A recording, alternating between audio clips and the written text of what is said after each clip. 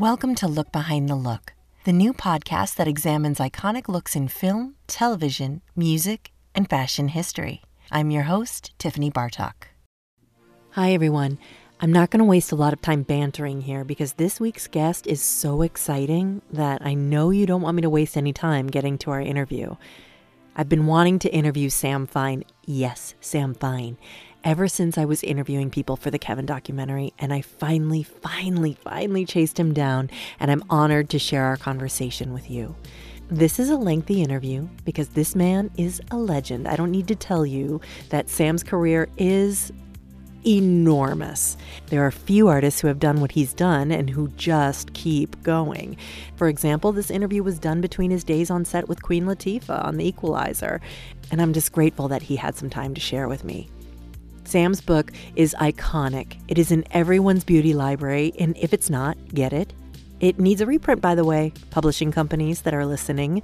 It is an incredible how-to book with his techniques and some of the most beautiful faces in the world. They're Sam's longtime loyal clients, and they include Patti LaBelle and Vanessa Williams, Queen Latifah, Tyra Banks, Naomi Campbell. He's done legendary campaigns with them and countless more. Halle Berry, Brandy. There's also a few surprises in our interview. Like, did you know that he worked with Bjork? That was new to me. We talk about his career here, his upbringing, and of course we dive into his philosophies, and he provides beautiful advice not only for artists, but for human beings. I have to say, I didn't edit anything that we talked about out. Now this means that you're going to hear my dog's bell ding near the end because he wanted some attention, so that's very embarrassing. Apologies. But Sam deserves his own documentary, that's for certain. But thank goodness this is a podcast because I'm able to share with you everything we talked about. So grab a snack because I promise you won't want to miss anything that this legend has to say.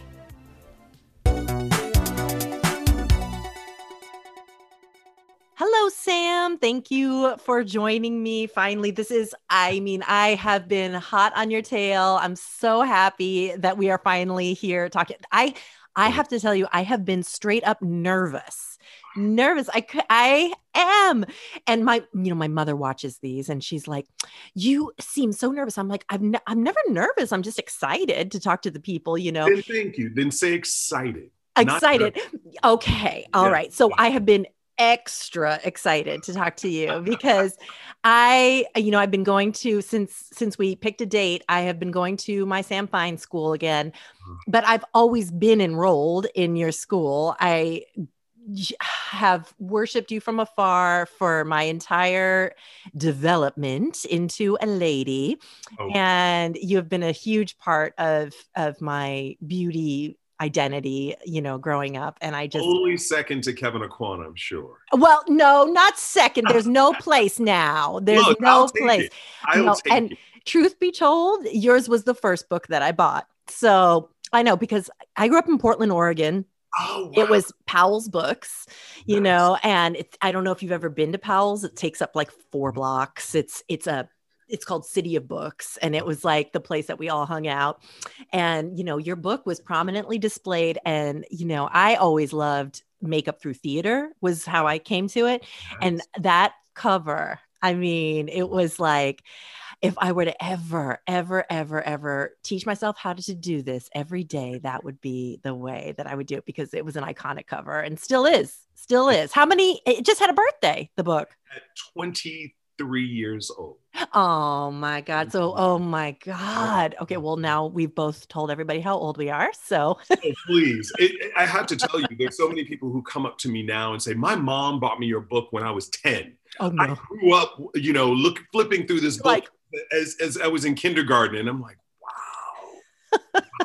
It's a testament to timeless work and really everything just coming together so beautifully. That cover, I couldn't have asked for a better cover and a better day, a better model, a better photographer, a better hairstylist, a better creative director to just contribute to something that I still look to as a beacon of my everyone does. Everyone in the industry does. And, it was definitive. And, I was looking at it with yesterday. I was on a set with a girl that I've known since she was 19. She's a makeup artist, but she I've known her since she first started in the business, and she and I were looking through the book together, and I was like, What's her name? her name's Kemi. What's that, Kemi? Kemi, yes, she's definitely Kemi. Kemi, Kemi. And she is absolutely listening today. And she and I were looking through the book, and she was like, we were looking at that cut crease. And I said, this is like what people say iconic, but this was iconic. And I remember working at the Mac counter, and we would open it up and recreate it. You know what I mean? And like, what do you feel when you see that being replicated on people? You know, that's your eye. That's your eye. Everyone has a signature. Yeah. I say it in every class, every interview, everyone has a signature. And having been an illustrator, you know, having drawn all my life, a cut crease to me was the illustration, is the illustrator in me. It's like, you know, drawing a lip line and being able to find that crease and really blow it out and bring it into the nose and drag it out into the wing and line it and just create this faux space. You know, sometimes it doesn't exist. So it's to me, the greatest compliment when people notice things like that. But it's just, it becomes a signature because it's something that I enjoy doing. Yes. And people enjoy replicating it over and over and over again. And what Kemi was talking about when she was looking through everything was that she was saying, I've heard of Sam. So she's older now. She's like 28 now, right? She's heard of Sam because, you know, she knows me so well. And so I'm very adamant about letting her know history. And, you know, she obviously knows your current work. I mean, you're still working every day. Like come on, you're here, you work still out here. Yes. Yeah. I mean, we're just talking about the beginning of an amazing career. And she was saying to me something so interesting that I wanted to talk to you about. She said, you know, when you yell at me because I don't know references or I don't know that it was Sam that created, I'm telling her as we're looking through the book, why don't you have this book? I'm yelling at her. Why don't you have this book? Why did you never get this book? She says, you never got it for me. Okay. Right. You never got it from me. And that's not how you respond. Well, no, I mean, but what she's saying is where am I going to learn? Where am I going to learn this stuff? She says my generation is spending so much time being mad. You know what I mean? That the kids don't know, but we're not teaching them, right? So how do we tell them? This isn't a conversation. I mean, you know, my best friend, Joseph Hampton, who a wonderful makeup artist who actually helped me transition from being an illustrator to a makeup artist, along with assisting Fran Cooper and Kevin Aquan. But prior to that, Joseph helped me understand the people in the industry that I should know, and not because he felt I should know them, but because they were important to the industry. You don't just know who the makeup artists are, you know who the photographers are, you know what kind of lighting they prefer, you know what kind of makeup speaks to their work, you know what type of hairstylists work together. You've got to know Scavullo and Kevin and Orbe, how specific their work was together. Myself, Oscar James, working with Matthew Jordan Smith or Keith Major, you know, on specific celebrities. That's the trifecta that you study, because every makeup artist knows that the photographer is translating our work. So that kind of unspoken communication is so important, and it comes across in the final product. Right. So it's more than an Instagram post. It's more than a Throwback Thursday. It's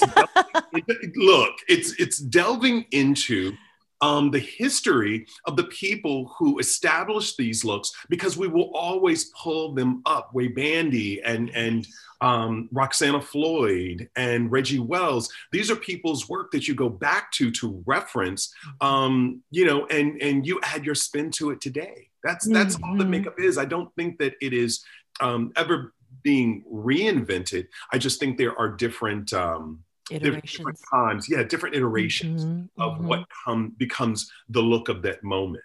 Right. So it's an evolution that we need to know what the root of that evolving is. Yes. It's more than a Throwback Thursday. I love that.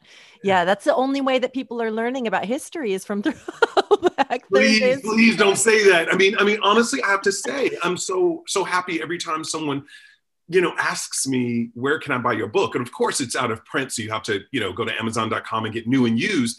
But the point to that is that it still continues to inspire. I'm sure that's true for Kevin Aucoin and Bobbi Brown and so many of the books. And I'm a collector, not just of makeup books, but of art books and fashion books and photography books, because there's so much inspiration that's there. I don't just need to look at a makeup book to be inspired. I think it's the clothes, the hair, the model. That's what supermodels really were. They're an inspiration to us all that helped us think differently about beauty. Yes. And you were the key for thinking differently, I think. So which leads me to to end that story, I sent Kemi the book. So I made sure it. So when we were very inspired yesterday looking through it. But I don't know if you can see. Yes, you can. Okay. So you're going to be able to see this. And then when we fix this, I'm going to have it properly. Properly. Yes. Okay. So, Sam Fine too is major for me. Sam Fine, do you know Sam Fine? Sam Fine, do you know? You remember Making Faces, right? Oh my gosh, major. But Sam Fine too is major for me. Sam Fine, do you know Sam Fine? Oh yeah. Sam Fine, my husband. His book's called Fine Beauty. He's an African American makeup artist, and he sort of pioneered like new techniques for painting women of color. He's major. You should look into Sam Fine. I will. You were awesome. Thank you so much for this. I had to share that with you because I've been dying. That's from 2015. And let me just tell you the story about this. So my husband, I sent him on a wild goose chase to an event to go ask all of these people that were going to be on a red carpet. And I knew Laverne was going to be there. So I said, honey, you have to go and you're press and you're going to ask people, for the Kevin documentary. Yes. You're going to ask people about Kevin. And Laverne was like, well, yes, Kevin inspired me, but it was Sam Fine. And Jace was like, oh, and so my poor husband who has no idea what's going on, he's like texting me. He's like, I'm talking to Laverne. She's here next. I said, okay, that's great.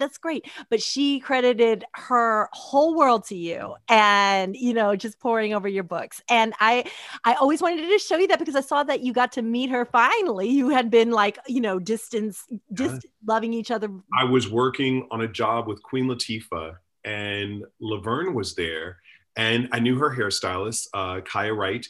And I had met her makeup artist, Lady Deja. And I was just like, do you guys think I could say hello? And I'm a fan of so many. And she was just so lovely and just has always been so supportive. And, knowing that when I did the book, and so much of what my career has been about is purpose, finding purpose, thinking about legacy and leaving something behind. Because we never know how long we have, as Kevin is proof of that, and to be able to embrace women of color and dedicate my career to beautifying women of color has always been so special to me and special and unique, coming from, having a mom and 3 sisters at home and being the youngest and only boy. It's always been something that was a part of me growing up, is honoring these beautiful Black women, and for that to be my legacy. When I hear things like that, and Laverne talks so passionately about my work, it's humbling. Really. Oh, I mean, you are the most humble. It's ridiculous. If I were you, I would just like walk around with a sign like I'm Sam Fine. This is and that's your I have my moments. Good. I'm glad to hear that. I'm glad to hear it. So you were you adopted? Did I understand? Yes, I'm remembering this correctly. Right. Okay. So you were adopted, but grew up in Chicago or near Chicago? Chicago. I was born in Evanston, Illinois, and my parents adopted me. They got me when I was like 6 months. So they're my parents. I have 3 sisters who are natural to my parents, and they wanted a boy. Okay. And Aww. so they got me. They got me. And grew up in Chicago on the South Side. It was a wonderful experience being in the Midwest. You know, my mom used to sew clothes for my sisters. She used to do their hair. And watching that, just, I think culturally is just an experience that, you know, you want to take part in. And I used to always ask them, I used to pay them to do their hair. And just like, could I style your hair? But, you know, I was also an illustrator and I was always drawing. And so that led me to get a scholarship at the Art Institute of Chicago. And that's when things really started to click for me, my junior year in high school, because my parents, obviously, you know, my mom and dad, my mom was a homemaker and took care of us. That was her job. And my dad was an electrician at a university. And, you know, they didn't know that art could be a career. You know, this was before, you know, everyone became an entrepreneur. Yes. So a lot of concern, I'm sure. Yes. And have my a backup. Yeah, backup, please. He was just like, look, you're going to have a family like me one day. You're going to need to support them. You need a job that has great benefits and something that will give you a pension. And if you pass on, that will give your wife at the time or partner now a life to enjoy.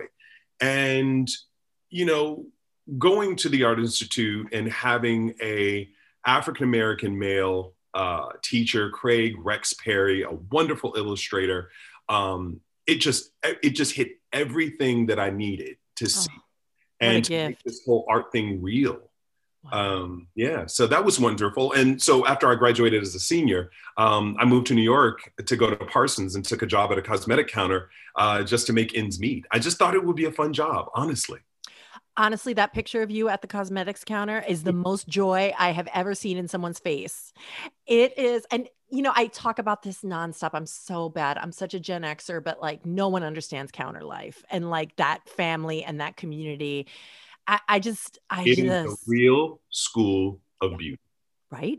You will not go on to work with a celebrity client that you have not met, a real woman at the counter who's not that woman. You know, those same concerns, those same highs, those same lows, those same insecurities, you know, those same beautiful features that you have to continue to accentuate and promote. So for me, it was the best training ground. It really was. And it's funny enough that I know 2 other makeup artists that we all met at the A&S department store, and we all have careers in makeup to this day. Oh my goodness. I love that story. I love that story. I can't remember which counter was it? Naomi Sims. Okay. Naomi Sims Cosmetics. It was their first. And Naomi Sims, of course, the first Black supermodel. So it was wonderful to have that opportunity.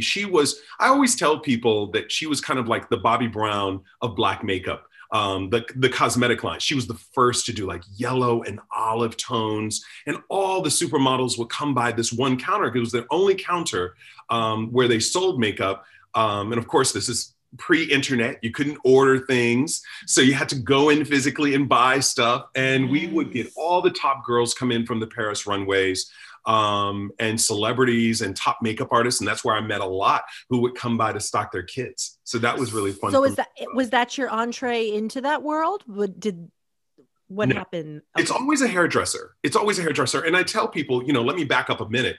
When I moved to New York, I had a wonderful hairdresser. I call him my dad, James Harris, you know, has worked, you know, in Paris and worked for Vogue and done all these wonderful things. And he's the one who introduced me to the people at Naomi Sims Cosmetics. Oh, okay. And he just thought, you know, Sam will be great at this, whatever.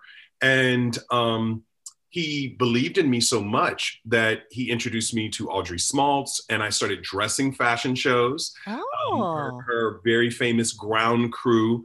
You have to be, you know, this goes back to research though. This goes back to knowing the people in the industry that you're going to connect with at one time or another. I never thought that I would be doing makeup. So when I was assisting dressing the shows and being able to watch kind of the the layout of what shows are really like and understanding the energy of what goes into it, that's information for me. And as a makeup artist, I definitely took that when I started assisting Kevyn Aucoin at the fashion shows, and bringing that kind of knowledge.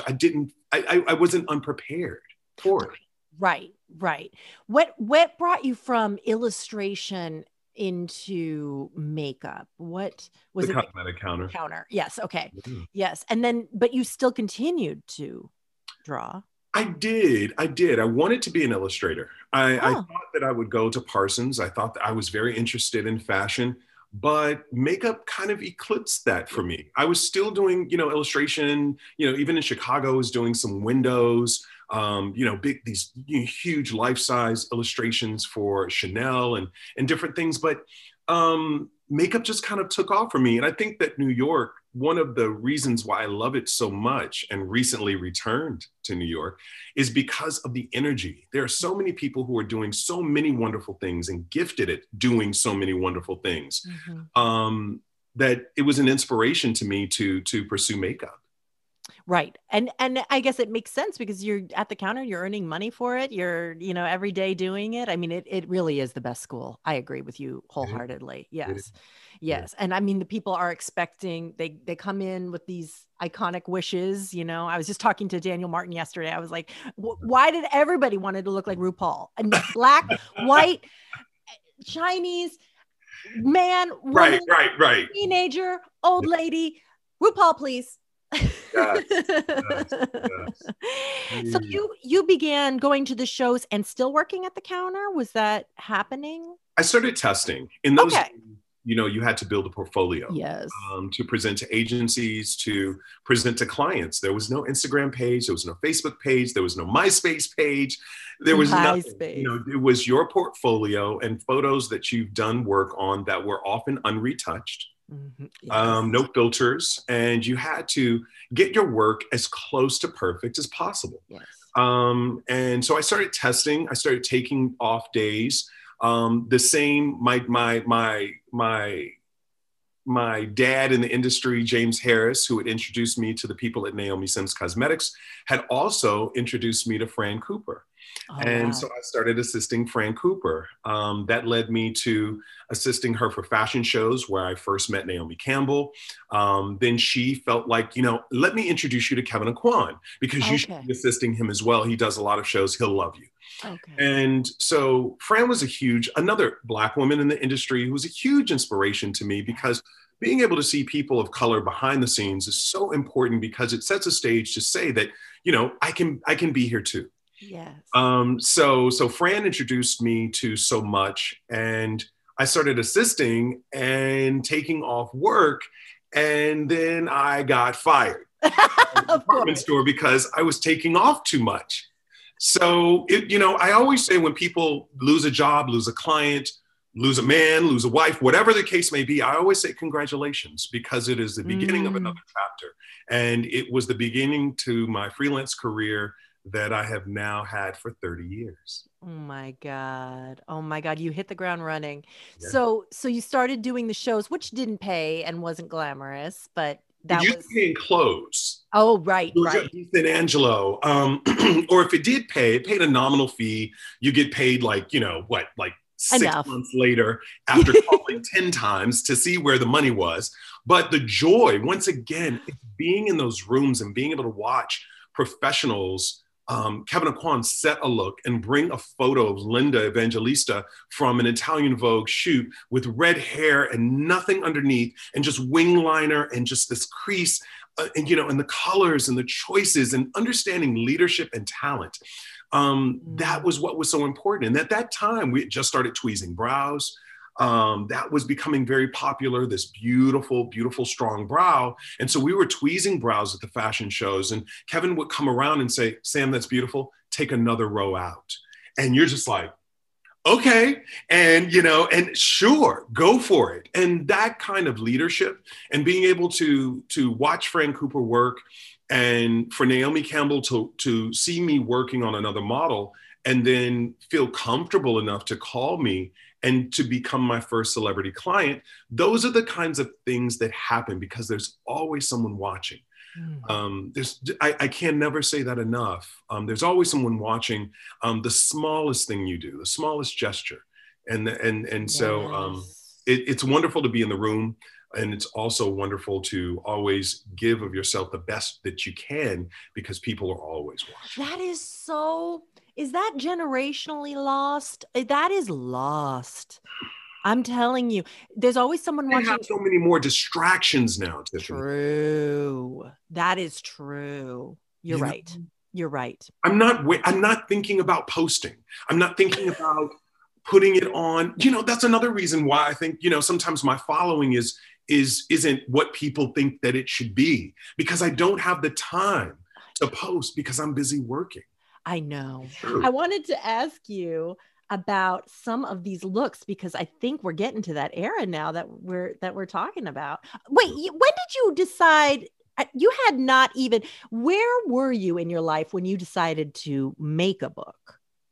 Oh my God. Where were you? I was 27. Stop it. I was 27.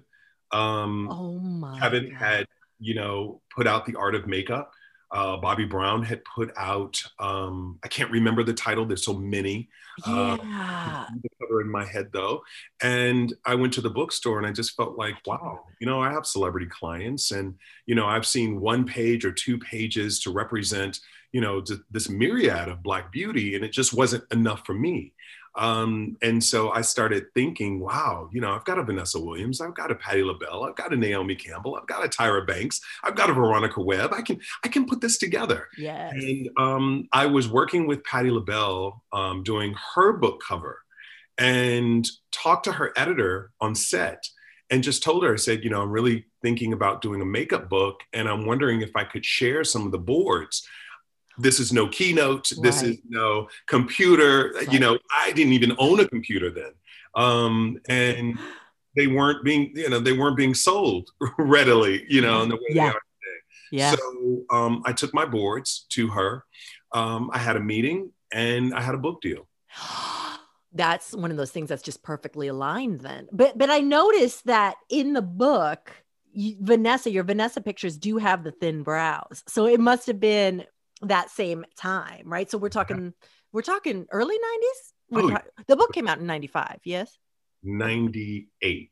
98. Okay. So the thin brows started out in like 95, but you had already gotten your covers and stuff by then. Yeah. Right. So like, well, Naomi was my first. So her Marie Claire cover, things like that were done in like 92. Tell me about that Marie Claire cover, that cover. You don't even know what you're being called for when, Naomi calls you. She called me to ask her to work with her on our first booking for People magazine, 50 Most Beautiful. And they used to, photograph these great staged images. They weren't taking stock photos. They were shooting them themselves. And that was the beginning of a great relationship. And every time I got a call, I'd just be like, oh, okay, this is what it is. And I didn't even know some of the magazine covers at the time. We were working for, I think, German Vogue. I'd done Marie Claire. Cosmo. Mm-hmm. Harper's Bazaar with Rico Pullman, the photographer that I loved his work. So wherever she went, I went. And I credit her and everyone that I've ever worked with, from Tyra to Vanessa and Patti LaBelle and Veronica Webb, for requesting me and dragging me into so important places that I didn't even know that existed. I didn't even know these things existed. This was key because let's talk about the diversity level or lack thereof at this time. This is the Marie Claire cover. I mean, Cosmopolitan is huge, right? This is an exciting thing to be any artist, let alone an artist of color, coming into an industry that they don't really know how to navigate. And what was it feeling like to you at that time? Were you aware? Were you feeling like a pioneer? I love starting early. That's what I credit to starting early. I didn't have a chance to be fearful and think about how important these things were. I just showed up and did the work. Of course, I knew who Naomi Campbell was, and she was lovely and also a great teacher. You know, no, Sam, no. It's got to be, you know, it's got to be this, it's got to be here, and it's not this. Do you have this? And you know, she taught me, you know, but it never interfered with the process because there wasn't anything that she could ask me that I couldn't do, but I needed to understand her vision of it. And that was important. And learning that relationship is very important. We're servants. I say that all the time. Right. I've had many arguments with other makeup artists about it. It doesn't diminish our talent. It just sets the stage for the service that we provide. That is such a huge topic, and Troy and I talk about it all the time. And like, yes, it sounds insulting, but like once you receive that, you're so empowered because the onus isn't on you to be the star anymore, and you can give to your client, and then everyone's celebrating and focus on your work. Yes. Focus on your work. Yes. I know. If I was sitting here talking to you and worried about myself the whole time, right? Nobody's listening. Like I think about it all the time. You know what I mean? It's not an insult to say that this artistry is service industry, and it's entertainers. You're buying a ticket to watch them perform. Their job is to entertain you. Yes. They're in service to you. For these 2 hours, your job as a comedian is to make me laugh. Your job as Beyonce is to dance and sing and entertain me. Yes. It's the trickle down. Yes. Barack Obama is in service to us. Right. Yes, the people. So everyone has an audience. Everyone is in service, and it never leaves you. We are celebrated artists. We are celebrated because we are able to reach certain levels and do things that strike a chord with folks. But we're still in service. Right. I'm still getting Vanessa's coffee. I still do every time I go to work. Right. Oh my gosh, Vanessa in bad hair, sidebar. Loved it. Oh my God. It's intimidating. I was in high school watching her being crowned the first Black Miss America, and to work with her. And I mean, this was after The Right Stuff, after, being Miss America. And it's incredibly intimidating, to think, what could you possibly add to this beauty? But you go in and you add your spin. Oh my God. I mean, the looks you have done for Vanessa, this woman was everything to me still. I mean, she still looks like that today. They are just incredible. So now you're getting excited. You are like, when did you feel like you arrived? I mean, here you are doing covers. This is I feel like you just are humble from beginning to end, but like you must have had a moment. It comes in stages though, Tiffany. That's the beautiful, it comes in stages, your career. There are lulls, there are highs, and there's terrain that you just have to get through. Yes. And the beginning of your career, and once again, I credit it to being young. That just work is everything. You get off a plane, you go right to work. You end work, you get back on another plane. You try to accommodate as many people as you can. You work as hard as you can. You get as many assistants as you can to make sure that everything comes off beautifully. But I had a wonderful time in my career to start. I just, I almost feel bad for the kids who are starting makeup today. Why? I say that in a bad way. Right. I got to do Mary J. Blige's second single, her music video, Real Love. I got to do Brandy, Baby Baby in Times Square. I got to do the remix featuring Queen Latifah, MC Lyte, Yo Yo. And I did all of them. So this was a period where a lot of celebrities didn't have personals. Everyone didn't own a makeup artist in the way that they do today. Because everyone has their own now. You you had an opportunity in your career as a makeup artist to run the gamut. I was working with Patti LaBelle, Naomi Campbell, Vanessa Williams, Veronica Webb, and newbie Tyra Banks. So and also in between doing Deborah Cox, her first music video, Mary J. Blige, Real Love, Brandy, Baby Baby, I Want to Be Down. All of these new artists and music had a budget and hell yes, that was very strong in a way that it does today. But we tuned into Friday night videos in a way, no one will remember this other than folks my age. But when MTV and Friday night videos, you stayed up to watch these because you wanted to see the elaborate music videos and what went into them. It was 20 minutes long, a big presentation. MTV presents, the Get Off video, I know, right? Yes. And I mean, those are just a few. I mean, Faith's first single, and I won't even talk about, the beginning years of working with Iman, someone that I had watched. Oh my God, I can't even believe I haven't brought that up yet. It's okay, because it's a chapter in and to itself. So yes. I could not have experienced that kind of career without transporting myself back to 92, 93, 95, because the things that were going on in the world and in the music industry and the talent that was coming out of the community, these Black women who were coming up, who are now legendary, Mary J. Blige and Brandy and Queen Latifah. I mean, Queen Latifah was still rapping then. This is long before her Oscar nomination. So these are formative years, not just for me, but for them. And you get to be a part of it all, front row seat. Oh my God. That's not me. That's God. Yes.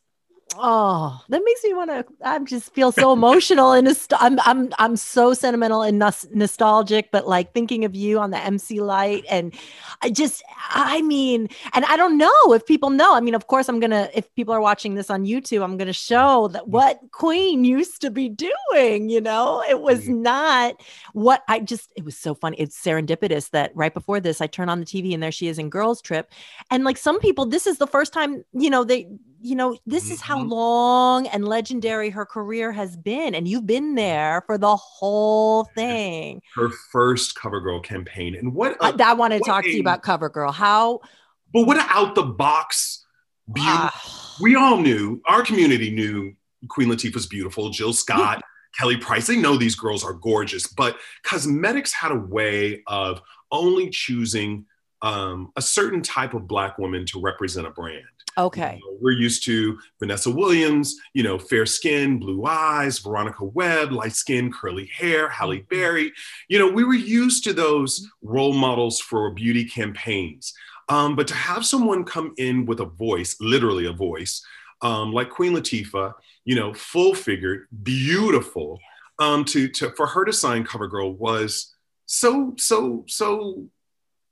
just monumental. Yes. So to work on that with her was amazing. Are you guys always getting along? Is everybody always getting along? I mean, do you get these women? Is there what is the level of pushback that you're dealing with? And how do you roll with every other artist out there? Yes. I just handle it with grace. Yes. And I am constantly working to achieve my vision. That is my goal. That's probably the most selfish part of my artistry. And that's what they signed up for. Ish. Okay. Ish. Patti LaBelle only wore red lipstick. This was at the early onset of nudes. I mean, she doesn't really have, a very full lips, tell you herself. But to get her into nudes and get her into a stronger eye was a big change for her. So yes, it's going to be a fight. Yes, it is going to be a fight not to give Iman a smoky eye after she said, I want a smoky eye. So you build a rapport, you do what that client enjoys the most. They know you have it down, and then you gain their trust. You don't change a look overnight. You don't emphasize something, the first time you do it. You follow their lead. The first time I worked with RuPaul, I like to work with very little light. If anyone's ever assisted me or worked or seen me in a class, I love to see the shadows and contours so that I don't need a lot of light coming at me. That's so interesting. So RuPaul said to me, she's like, you don't need more light? I said, I don't. But if you find that I'm going in a direction that you feel like, you need to question it, or if I'm going off script, let me know. I'll explain it to you. I'm not defensive about it. Right. I'm going to let you know my vision and where I'm going with this, because everybody has a different technique. Roxana Floyd used to do eyes first, then foundation. I like to do foundation and contour and really perfect the canvas first. So everyone has their routine. So you have to be malleable and pace yourself and save the fights for when they are absolutely necessary. Yes. And I do. I love it. I'm a Scorpio. Are you? Oh, Sam, I can't believe you told me that. So now I know. I feel like I can see behind the scenes. I can see how it goes. I can see how it goes down. Can you talk to me about this beautiful look? I need to know more about this. And to say that photo with Iman was Mike Ruiz, another wonderful photographer that I've worked with throughout my career, calling me and saying, do you think I can get you guys together to do something with Iman? Do you think Iman would be willing to do something? Once again, you talk about building a rapport. To get, Vanessa Williams to do a voiceover for my first DVD, to have Iman host my DVD party, to look at Kevin and Janet in Vogue. Those are relationships. Right. And they're not a quick ask. These are years of working with someone to say, hey, Iman, Mike Ruiz wants to do something. This is what he's thinking. It's going to be no brows. It's going to be just eyes. It's going to be very graphic. And to have her show up and just say like, oh, okay, fine. I get it.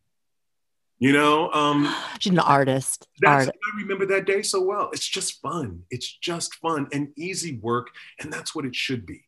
Yes. Did you take her eyebrows off, or is that bleached? Okay. Very fine brow. I mean, it's just incredible. And then is the colors that you used on her eye green, or is that the effect that's kind of a black gray. Oh God, it's because even when you get the deepest black, it has either green. Yes, of course. Yes. Right. For those, I think every makeup artist is still searching for the perfect black, especially on brown skin. So you want it to be as rich as you imagine, and but it always has an undertone in it. So the green is what you're seeing. What's the ideal undertone for black? Probably green. I think so too. Yeah, I agree with you. Okay, good. I'm glad that a legend has confirmed that I was on the right track. Because gray will still go up. It won't be as dark and dense as the black liner you're about to use, or the liquid liner. You want it to still you want it to have dimension, so you still want it to be dark as the liner that you're going to use, which is usually something with a bit of green in it. Yeah. Oh my gosh, there is a science. Especially, and what I always tell people, which is a really good point, you have to remember that women of color are color already. So everything that you apply on her is going to shift a bit, because it's you're putting it on a brown canvas. She's not a blank canvas already. So if you get an eyeshadow and you're like, wow, this didn't look like it did in the compact. Well, no, it won't. You layered it on brown. Right. So it's going to change a bit. So it has to be highly pigmented, and you have to know the undertones. And sometimes that's just trial and error. Have you ever dealt with people who say, I know I'm asking this, but I know the answer. Have you dealt with people, or how do you deal with people who assume that you can only do ethnic skin? Like, that must be. I think the industry is very close-minded. Yeah. As it pertains to behind the scene talent, that we wouldn't understand, that I couldn't understand something as edgy as that photo with Iman, removing her brows and how to place the right emphasis in the right place. I think sometimes the industry sells us short. They don't think that because you do Mary J. Blige and music videos and celebrities for red carpet, that you'll equally understand fashion. I think Kevin was a huge leader for us in that way, because he took so much of what editorial, and supermodels were celebrities at that time. He took what he used in fashion and brought that to celebrities. And so that kind of became a winning formula for us all. Yet a lot of people still felt that being a Black man, that I could only do Black women. And, thankfully, Scavullo, who was a huge influence for me, I have Cosmo covers. He with Bjork. I mean, Matthew Ralston booked me with Bjork. Patrick Demarchelier was lovely. Herb Ritts was lovely and asked for me after meeting me with Halle Berry for Revlon. So there were photographers and there are people in the industry. I hate to say it, they're few and far between who understand what talent looks like. Reuven Afanador would call me for anything because talent is talent. And that translates. And there are people who understand that and aren't buying into my name. They're not buying into any name. They're buying into the talent that is presented. Right. Wow. That is so well said. You've thought about this. Thing. I've lived it. And it's sad because a lot of people, I don't think they realize that, that I do have Cosmo covers. I did, supermodels with Scavullo for Paris L'Officiel and tons of editorial for Cosmo in addition to covers. Because the work and the purpose aligned in a way that it overshadowed some of that early work. Yeah, I understand what you're saying completely. Yeah. And I'm thankful for that. That's fine. But I do want what a launch pad. I mean, but you're right. The technology and the way the entertainment flowed, it happened so rapidly that the music videos are what stayed, right? And then Scavullo, I mean, he was gone too soon, obviously, but who knows what music videos Scavullo would have been a part of. And Herb Ritts was beginning to do music videos. Right, exactly. Boston then ushered in the look that he was using for Harper's Bazaar and all this beautiful editorial and started doing commercials and these beautiful, I remember, you cannot forget In Vogue and some of the beautiful TLC videos that Matthew Ralston did. And I didn't have a chance to work with him on music videos. We did commercials. We did some L'Oreal commercials and things of that nature. And but being able to work with photographers who could think outside the box creatively and bring and just see talent for what talent is, it has given me the career that I have today. Thankfully. Now, tell me about this Essence cover that I'm looking at. Did you do all these phases? No. Okay, because I was worried. I was like, that must have been the worst day of his life and also the most gratifying, and he must have slept for a year and had a vacation. I would have loved to have worked on everyone in that cover. But they assigned a makeup artist to each celebrity. And wait, I'm just the visual of that set. It was the easiest, most perfect day wonderful. any of us have ever had. Reggie Wells, Jay Manuel from Top Model was still doing makeup. Wow. Rianne Silva was pregnant. Oh my God. Yes. Roxana Floyd was still alive. Oh my God. So it was such a love affair. And I actually did Michael Michel. I didn't. Oh my God. Working with Michael Michel right at the top. And I had not worked with, I had worked with Queen, but Roxana Floyd had been with her during those years. So she was with her, and then, Halle Berry, I hadn't worked with her on that level yet. She had, I can't remember who worked with her on that. I'd have to go back to the photo. But those are the kinds of jobs. Essence was my Vogue. Of course. It was an opportunity for me to add my spin in the way that Kevin was able to add his spin at Vogue. Working with, cover and beauty editor Mickey Taylor, working underneath Susan Taylor, the editor in chief. It was like family. It was like coming home and making these women look their most absolute beautiful and taking them all and giving them this moment to celebrate themselves. You know, that's what the Mary J. Blige covers were. And I have like 3 or 4 of hers. And, you know, I have covers with Queen Latifah and Alec Weck. And then that was beautiful. Cover. I mean, they're all beautiful, but this Essence with Alec, I mean, that is iconic. Look at that. I mean, she lives in my neighborhood and she, yeah, I know. I see her in the same all the time. And when she gets out of a cab, I love it because it's like an emergence, like it's like into an aquarium, you know, it's like a mermaid woman that just like, it takes like a long time and she just like emerges out of the cab. And I think one of the greatest compliments is that Alec chose that photo for her book cover. So you get those kind of wonderful moments, and Essence gave me so much autonomy. They put up with me, but they also taught me so much. How did they put up with you? What was there? Did you challenge them?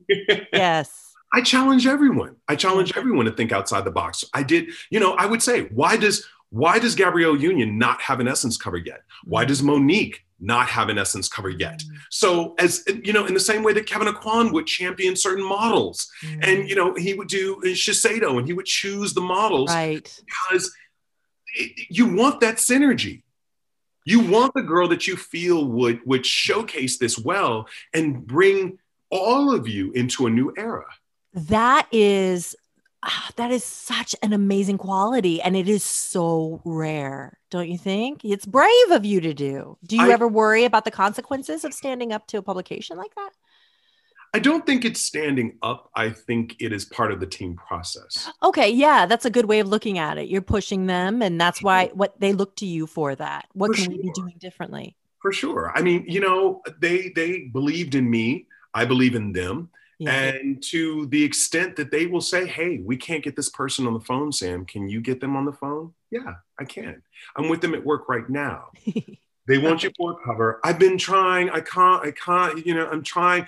I promise. I mean, you are a connector. And I when you have had a career where other people have connected you, Fran Cooper, Kevin Aquan, and so many others, and Veronica Webb, and having so many other people look out for me, I feel like it's my job. So when I have an assistant, Valente Frazier, who goes on to work with Tyra Banks, when I have, Oscar James or Chucky Amos to refer to Iman and to Tyra, it's a joy. These are professionals that I know can do a great job.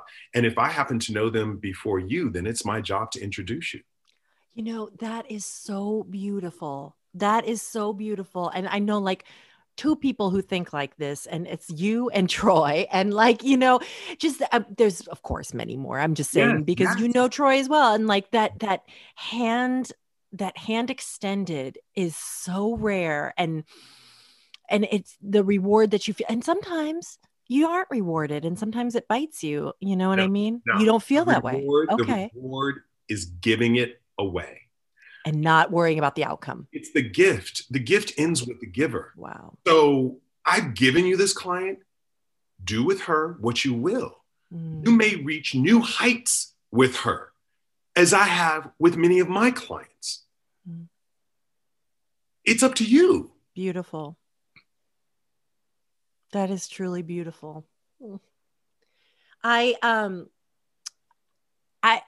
Your grace and your kindness and your generosity. I know that, I don't know if you feel comfortable talking about this, but I know that you had a bad experience, a challenge, with feeling, you have contributed to, extending diversity in this horrible industry. And then I know one time that you were in Sephora and you were mistaken. And I wondered if you want to share that story with me, because it just, how you handled it to me is really beautiful and strong to how maybe other people might react. I think that you are often presented with challenging situations. Work presents its own unique challenges. Being a Black male presents other unique challenges. I was a creative makeup director. I was the creative makeup director at the time for Fashion Fair. And I have to do shopping, comparative shopping. So I'd gone to Saks Fifth Avenue and gotten some Tom Ford shades, and so then Sephora's down the street. And so I went to Sephora afterwards, and I was opening some of the colors to compare. I don't want to buy the same shade. I want to buy a version of that shade to submit and work off of for my collection, my co-branded collection with Fashion Fair. And I was shopping. They continued to ask me, did I need help? And I'm still shopping, and two cops come in the door, and I'm just looking like, oh, okay, where are they going? And they come directly to me. And, we all know where this story's going. I was accused of shoplifting. Obviously, I wasn't. I went downstairs, later, once word got out, once I presented my ID, people, like, oh, okay, which is still unfortunate. It's lovely, but it's still unfortunate. But everybody knows where this story goes. It's not unique.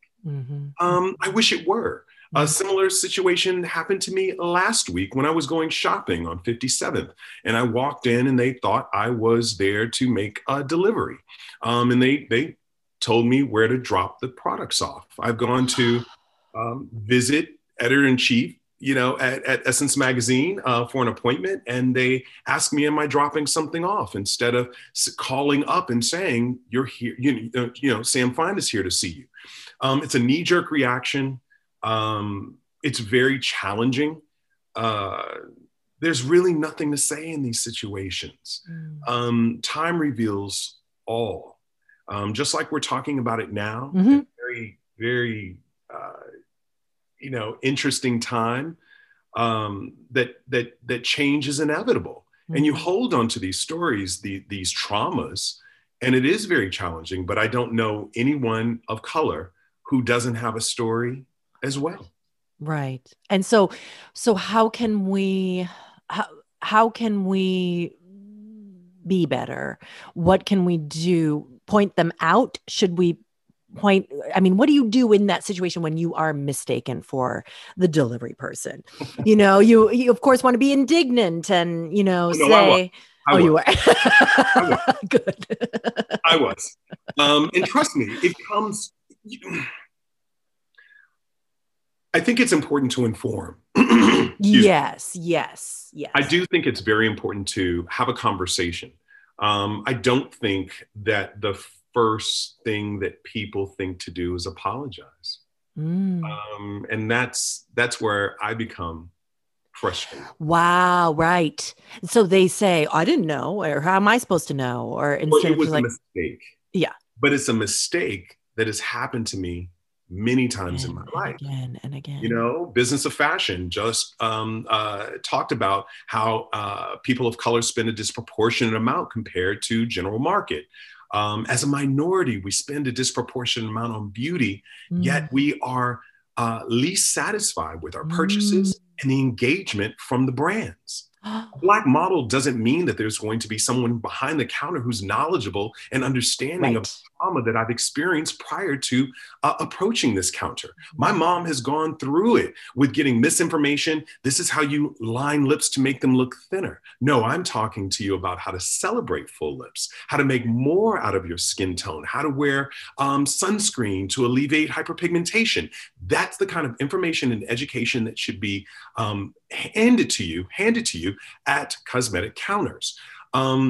Yet we pick up horrible information. And many times the fear of not being able to address our skin tone or our beauty needs, you don't get the kind of attention that our white counterparts would get when they approach the cosmetic counter. So much of that is still a challenge. Just because you have 40 shades does not mean 40 shades of foundation does not mean that you still speak a language that's specific to me. Does not mean that you have skincare that speaks to my specific needs. Does not mean there are many brands who have 40 shades of foundation, yet don't have powder. Yet women of color are known to be much more oily, which keeps them younger looking longer, but that's a great product to use strategically. So it's very challenging. And once again, there are many brands who still have not had a spokesperson of color.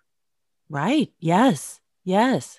Oh, I love everything you said. That's so, the education is key. And I feel like, you know, working in MAC in the 90s, I feel like it was always, we were trained so much. I don't know. I mean, every 2 weeks they had, you know, a thing, I remember, but, Yes. But it was great because it was, you know, it was a section for this, you know, ethnicity, this ethnicity, this ethnicity. What do you do when, you know, someone requests someone of color to do their makeup? Do not get defensive, you know, that's their. There you go. And you talk about what can people do, not get defensive. Right. Understand that this woman has sat in so many chairs prior to coming to you. So if she questions your ability, know that she has been traumatized. Yes. And that question is part of your service to say, yeah, I read Sam Fine's book. I also read Kevin Aquan's book and Bobby Brown's book. We had a training on this. And if I start with something and need to test it, or you want more or less of something, you just tell me, because that's my job. I wish that we could record this response and then people can just like memorize it before they go to work. And then they say, Sam Fine says this. That's what I will say. But we bring so much of our personal issues to work. So true. I've been at work and had challenges with, you know, photographers that I would never have thought to be questioned in the way that they, you know, would question my makeup or request certain things as if I weren't hired to do my job in the same way that you were hired to do yours. Right. It's very challenging. And, you know, I do want to talk more about these situations and my experiences because these are the things that aren't celebrated. You know, celebrate the work. We have no idea the challenges that we're presented with as artists in a business that there are no rules and regulations. There's no union. There are no advocates. People would like to say that agencies are that, but they are not. They are helpful in situations. Sure. They don't. They also want to make sure that they can maintain great relationships with these clients and continue booking other artists with them, or magazines, or clients, or whoever the client is. Yes. So I think it's really important to realize it's a very challenging business. Yes. I know, you know, people who listen to this are they're makeup artists, but they're also not makeup artists, and they just cannot. I hear it all the time in reviews and DMs and in texts that they can't believe the challenges in a seemingly vain, you know, superficial career like this one. Yeah, the business. And imagine having to go to work every day, and your office being different. The setup being different, the lighting being different, the atmosphere, and you have to work with different people sometimes every day you go to work that you sometimes know, sometimes you don't know. Part of being, you know, in this industry for as long as I've been in, of course you go to work with people that you know, but before that you don't. Yeah, everyone's a new person to you, and that you have to learn. You don't have anyone to call. You don't have an HR to report, you know, these incidents to, harassment or microaggressions. You don't have anyone to go to about those things, because then you're just labeled a problem maker. Yes, that is so true.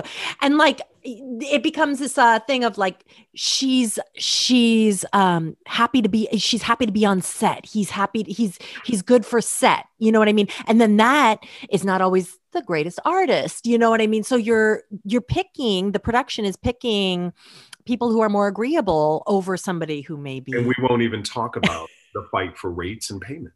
And people act as if agencies are the only ones. And I have to tell everybody out there that if you don't know how to manage yourself and negotiate rates and negotiate payment terms, then you're doing yourself a disservice. Major, or depending on someone else always to do it. Yes. We someone else to be the bad guy and hold them accountable. 100%. But the business has to come, the business mind, the understanding of rates and travel and all of these things and your requirements, they begin with you.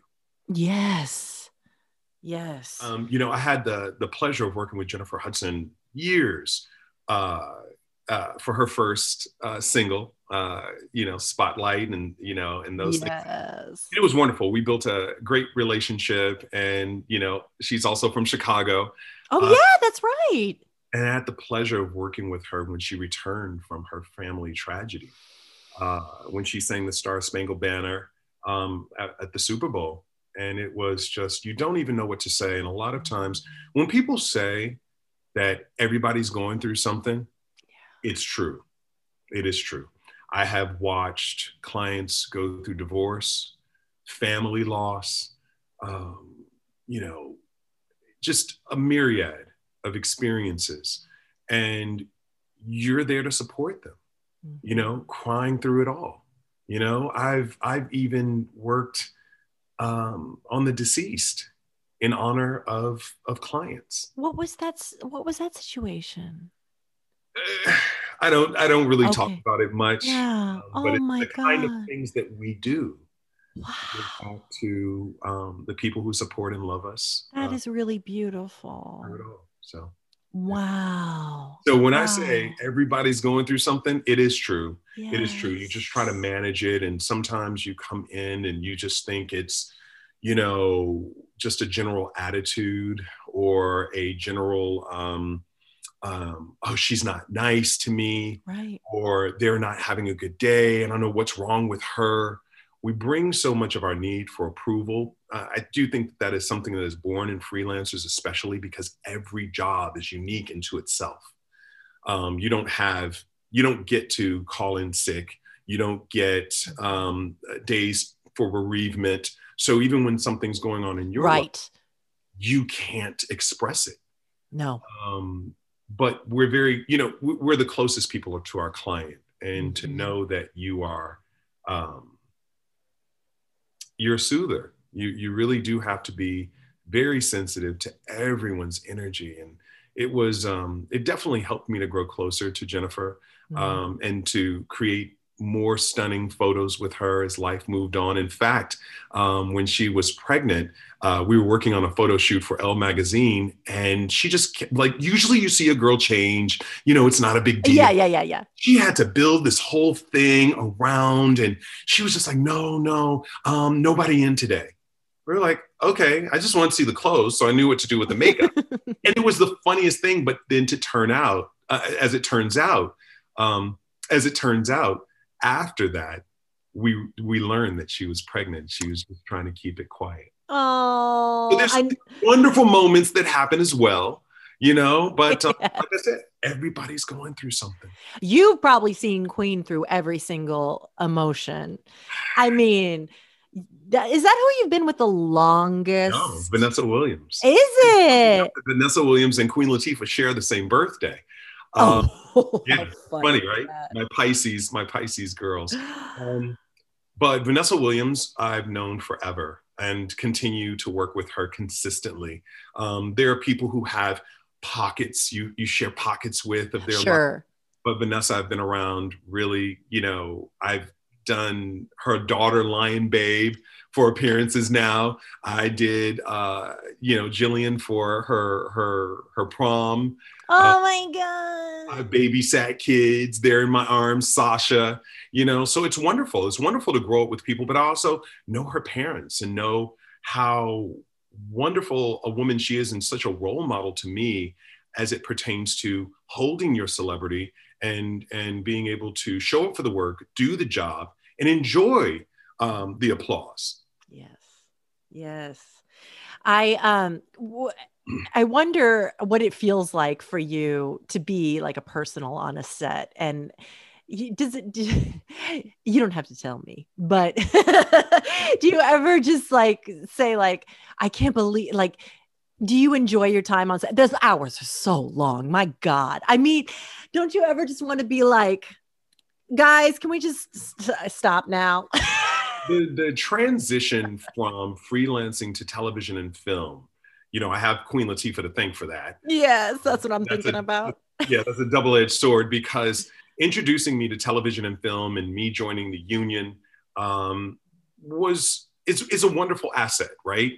But the hours are different, the work is different, the hours are different. Did I mention the hours?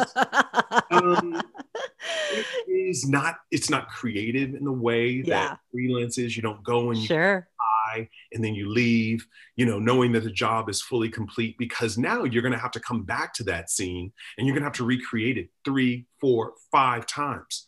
So it's very interesting. And for me, it is a different discipline. Oh, yes. That's what I wanted to ask you about too, is that one is sort of, I talk to people for this, who are personals, who are keys and department heads, and it's like different languages. And people just say, oh, you do, like, when I was doing makeup back in the day, like people would be like, so you're a makeup artist, so can you do a bald cap? And I'm like, that day, that morning, no. So, and I don't do any of that. No. I don't do any of that. I'm still, technically, I'm still a makeup trainee. Oh, Sam. Even as a personal, because you have to take different classes to learn. Right. Licenseship. Qualify to be a journeyman. The union's very special. And, now, it's a wonderful place to be, especially having moved to LA. I was in LA for 7 years, started with the Queen Latifah show, which was wonderful. Oh my gosh, how fun. I realized I was union, and, I could work with different celebrities now on television shows and TV and film. So I went on to do Angela Bassett for 911, Nia Long for a wonderful movie with Omar Epps on Netflix. Oh yes, I saw that. Yeah.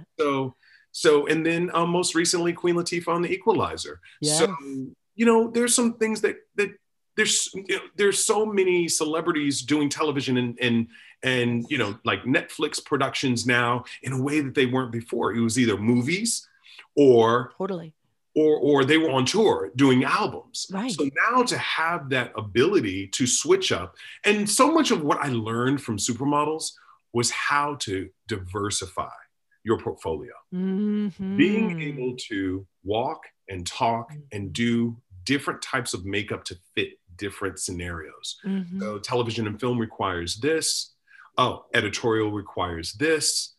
Commercial requires this. And being able to lend yourself to each of those with the same type of professionalism and talent that's necessary. Oh my gosh. But you're going to have to do a bald cap one day. No. Nope. Angela Bassett was doing 911 and she was cutting off a limb, and they were like putting blood on her clothes because that's props. That's wardrobe. Yes. And then they were like, well, should she have blood on her face? I was like, I don't do that. But they said they didn't want it. So I was saved. You're looking around. Where's the blood guy?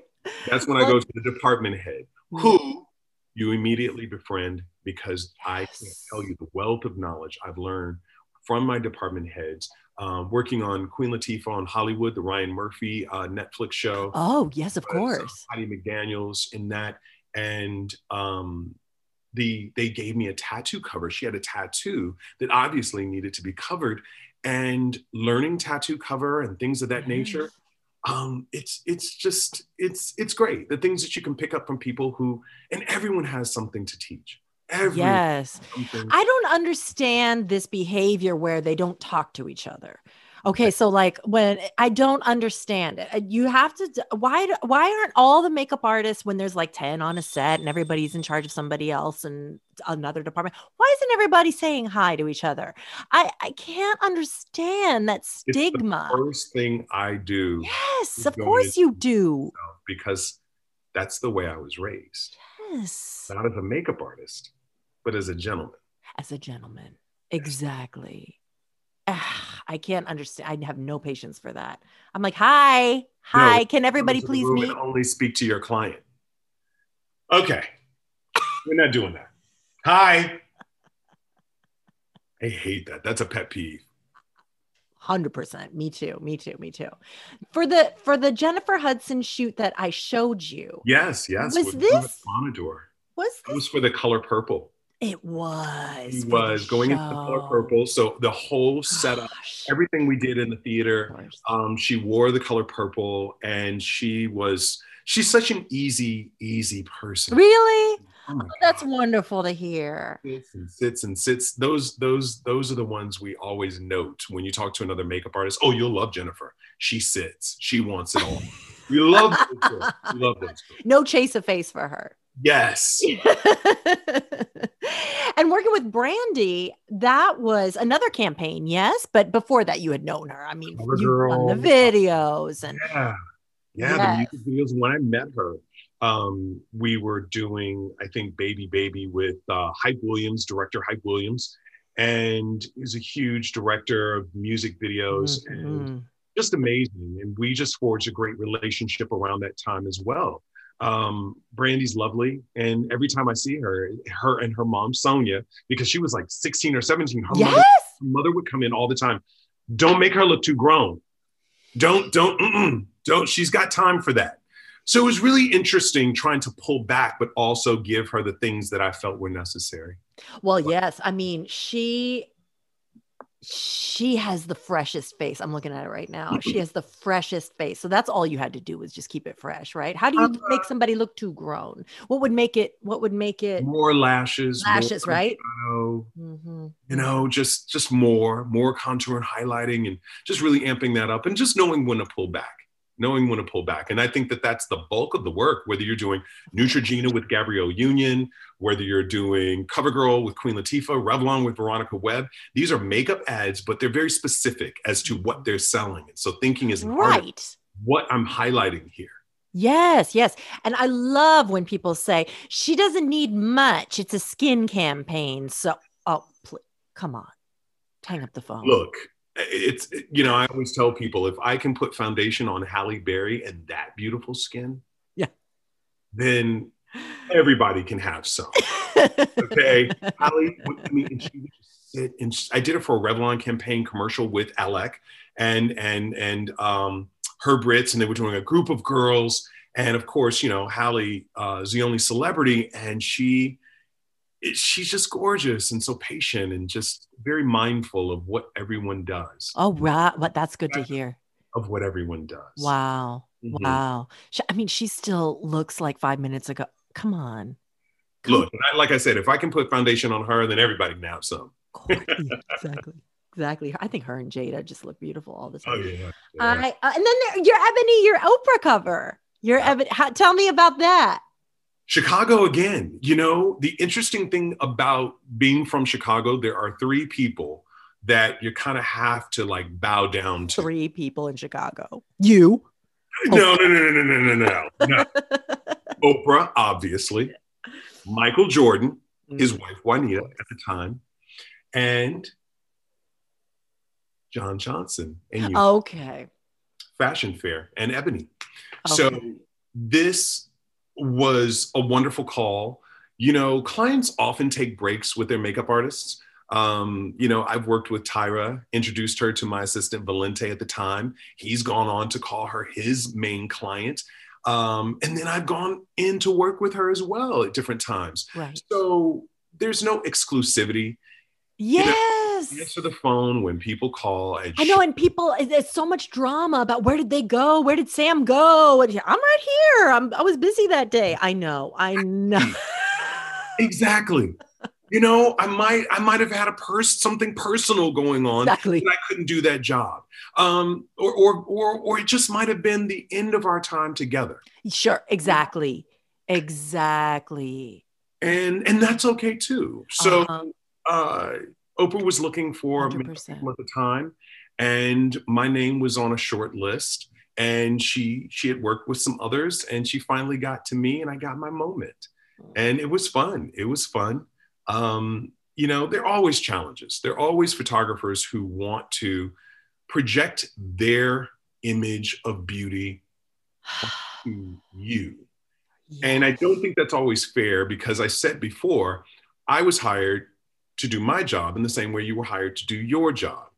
We always, it's a collaborative effort. Yes, I understand. But there are certain things that I still have to believe in. There's certain tenets that I have to believe in to make it beautiful. I always tell people, like, have you not seen my work? Do you not know what I do? Because it's no mystery as to what you're going to look like. What I'm thinking of. I'm not using my fingers. I like a brush. I'm very architectural, you know, my contour, my highlighting, you know, so no, you have to know who you called. You know, of course, there's an occasional, you know, job where you get, you know, I worked for Tracy Chapman once, and I was like, well, clearly we're not doing all out glam, but I can dial myself back to meet you, to meet your needs. Female grooming. I get what that looks like. Yeah. And as a professional, yes, but I think everything has its place. But yeah, that Oprah cover, there were two. There was Red Book, and there was the Ebony cover. And Scribnesky, who recently passed away, another famed photographer and huge in Chicago, photographed those. So it was a fun experience working with her. Oh, that's wonderful. The last. Tell me. Completing my Chicago trifecta. You know, I've worked with Michael Jordan and Juanita, his then wife. Did you? Yeah, and then to work with Oprah, and I had a chance to work with Eunice Johnson, the creator of Ebony Fashion Fair fashion shows and Fashion Fair Cosmetics, before she passed away as well. Oh, that's amazing, Sam. Oh my gosh, I love that. Okay, the last person I am going to ask you about, I swear to God, I just, when I was looking for this picture, saw that I have bent your ear now for an hour and a half, and I apologize. Oh, it seems like you'll have a lot to edit. You'll have a lot to edit. Oh my God, I'm sorry. I'm sorry. I could talk to you for the next 10 weeks. Please. I want to ask you about Tyra, because, you know, she's a personality, and I just want to know more about Tyra, because you know something funny. I don't know a lot about her. And it's interesting because she came in at a time where supermodels were still allowed to walk, talk, think, create, act, direct, do everything that they could think of. And I met Tyra at a test shoot. And for those of you all who don't know what a test shoot is, you have to, you know, once again, we go to work. We may not use these photos. It's for a magazine, but we're all going to get great pictures out of it. And we're, you know, for them, you know, for today's audience, you might get, you know, some beautiful photos for Instagram. And, you know, it may not even make it into a magazine, but the work and the relationship is what it begins. And Tyra and I hit it off. It was the beginning of our careers. And, you know, we shared a friendship that I've had like none other. You know, I talk about having worked with Vanessa the longest, but Tyra and I were similar in age and also coming up in an industry that was very challenging. And so we supported one another a great deal. I remember going to Paris with her for couture, and I would do her foundation, her brows, and everything before she would go to a show. So she... Oh, I love that. We do that for her and Veronica Webb all the time. Really? Did they come up with that idea themselves? Like, listen, Sam, can you, like, did that... It's either that or they do it themselves. And so a lot of times if they knew they had the bigger shows coming up, they would just say, well, do my foundation and powder, do my brows, and then they can just do eyes. Or then I can do my own eyes once I find out what the look is. And it's the things that Black models still have to go through. Yes. Their own makeup. They have to be prepared to touch up or fine tune their own makeup, because beauty is their commerce. So they're, you know, as beautiful as you look on a runway, that's how you get the next editorial. That's how you get the next commercial. This is a viewing for everyone in the industry to see you in person, and how, and you know, how much retouching has gone into your beauty, or how little. Yeah. So I used to do that, and I would do that for her in Paris. And in turn, she would take me to the agencies and tell them what a great artist I was and how they should take me on, because I wanted to move to Paris initially. Oh, really? I can see that. To really work as an artist in the industry. I think of Paris as art, and I think of America as commerce. Mm-hmm. Yes. Everything here speaks to money. Paris, you can be on set for 4 hours creating and changing the looks and finding it. In America, they're like, look, we got to be out of the studio in 10 minutes, and you guys got to hurry up, and we've got 4 shots left, and we've got to get them. Time is money. Yeah. So I didn't stay. I did return, and it was one of the best years ever. But knowing Tyra and her business sense, it never surprised me that she went on to create, you know, one of the biggest franchises ever, America's Next Top Model. In fact, for my fashion fair collaboration, I chose Fatima from America's Next Top Model. So that's wonderful. There were so many people that I'm fans of. I'm such a fan of other makeup artists. Troy Surratt, of course, our mutual friend. And there are just so many people that I admire. And I love introducing myself. And even through Instagram, sometimes I'll just reach out and just say hello. And I love your work. And I just want you to know that what that's you're doing. So kind. Oh, that's wonderful, Sam. That's rare. It's not, though. I get some of the loveliest messages. I do. I've had so many people. Sometimes I'm in tears from the nice things that people send me or say about me, because it always catches you at just that time that when you need it. Hear it.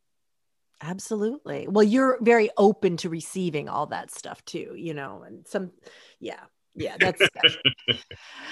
Oh my God. I mean, what have we could talk for another 10 years here. I said 10 weeks, but I'm changing my mind to 10 years. I feel like we have covered all of our images in your life. Is there something we're leaving out? Everything, right? We talked about everything. It's been a fun life. It has been a very fun life. You know, I don't think that you can have a career and not experience adversity. That would be too easy. You know, so I'm thankful for having, you know, gotten through it all, you know, and, you know, well, I'd like to think with grace. I'm sure someone else would say differently, but no. I've given it the grace that it deserves in every situation. That's beautiful. I want everyone to get your book, but I want you to re-release it.